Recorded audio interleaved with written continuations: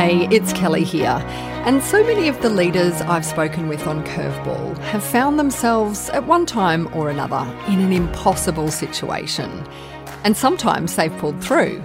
But what about those times when you just can't pull a rabbit out of a hat? How do you know when it's time to call time? Running any business or company involves the fine art of juggling when to push beyond the limits and when to call it quits. As Kenny Rogers saying, you've got to know when to hold them and know when to fold them. Take Maureen Hortmont and her husband Rob Malachi, for example. They run AIM Overseas, a company that specialises in student travel experiences. You can imagine the sort of chaos they were faced with when COVID hit and the borders slammed shut.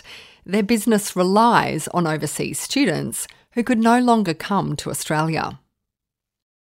And so for us, we were closing applications for all those programs by September for a January intake. It was very obvious very quickly that we weren't going to have the lead time, and financially we weren't going to be able to cope. So then we're starting to make calculations. What if we drop programs? What if we only retain a handful of programs? What if we retain a handful of staff?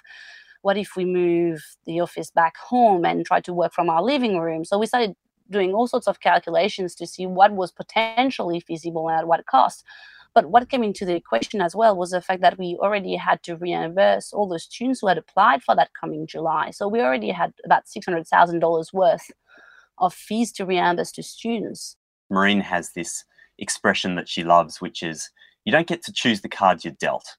You only get to choose how to play them. And in the situation we were faced with in March 2020, when we really sat down and went through the details, it was really obvious that there was a big fire front bearing down on our little business, and there was just no way out.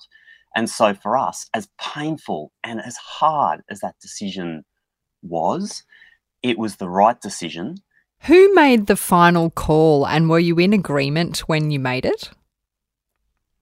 We were in agreement when we made it. I voiced it, and Rob very much agreed. That in that sense, it was an easy decision because whilst it was a hard decision from an emotional point of view, it was an easy decision from a practical standpoint in terms of looking at numbers and being in agreement.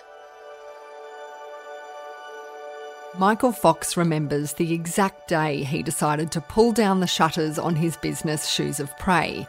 He'd scaled his company, making custom-made shoes via this online portal, all the way from Sydney to the US. But one day they checked the figures and realised, well, growth had kind of plateaued and they were burning through too much cash. It was a beautiful sunny day, as they all are in Santa Monica outside, sitting there kind of end of year doing our analysis on how the year had gone and looking at the numbers and going, yeah, this is not working. We've actually don't have that much money left in the bank. We've probably got about 6 months runway at the rate that we're burning the cash. The Nordstrom stores are not performing where they should be. Yeah, what the hell are we going to do? This is not good. What's happening in that conversation, you and Jody? Like, what are you saying to each other? What are you thinking? What are you thinking inside your own head? I think that conversation was with Jody, our Chief Operating Officer, Chris, and maybe one or two of our board members on the phone on a call.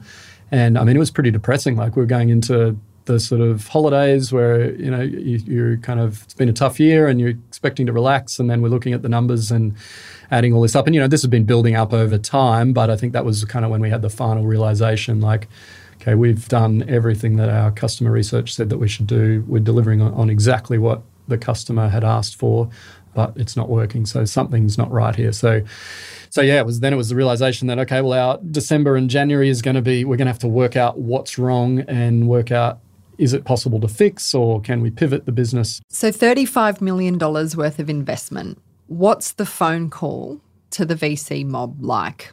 Yeah, it's not a fun one, not one that I was looking forward to.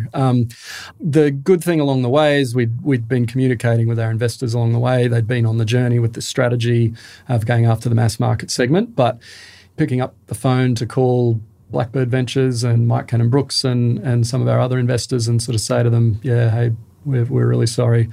this whole strategy that we've gone after, it's just not working and we can't see a way to pivot out of it. It looks like we're going to have to either try and sell the assets of the business or close the business down. Yeah, that's not a enjoyable phone call to have to make, because that's a lot of money. It's pretty heartbreaking, right?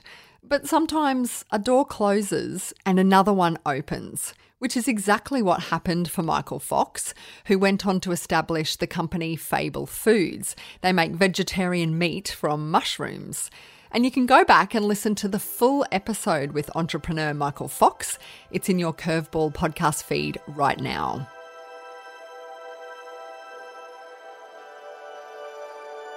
It was the same for Justin Dry of online wine retailer Vino Mofo. He made a big mistake selling down a stake in his company, but he did something unexpected to open the next chapter. That's next on Curveball.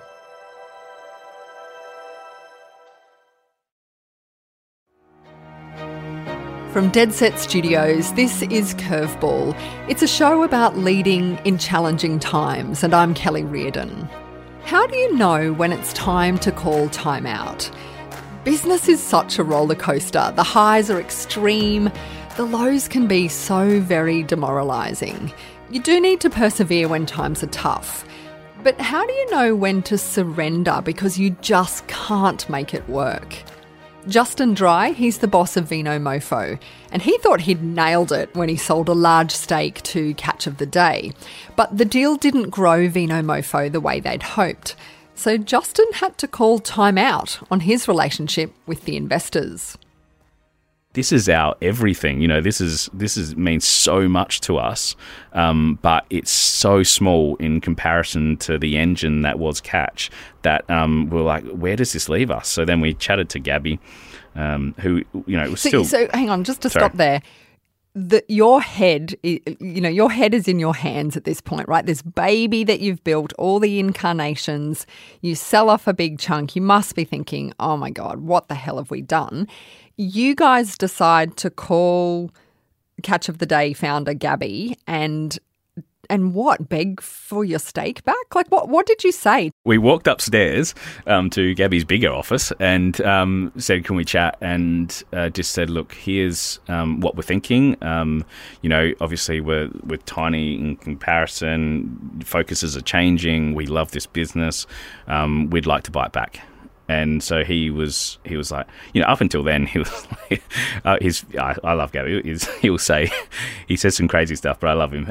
And he will just go, and he just said, up until that point, he was like, we're very small and it's not really a focus. But at that point, when we're like, can we buy it back? He was like, it's going to cost you a pretty penny. It's really growing. Exactly. It went from a few extra zeros since I sold it, bought it from you. Yeah. It's like it went from one of the problem children to like one of the star performers. Apparently, it's like, well, that's going to be expensive, and we're like, ugh. And without sort of, I don't want to put you to name figures here, but like. In terms of, can you give me a sense of the scale that you had to buy it back at as opposed to selling it? Like, was it really crippling?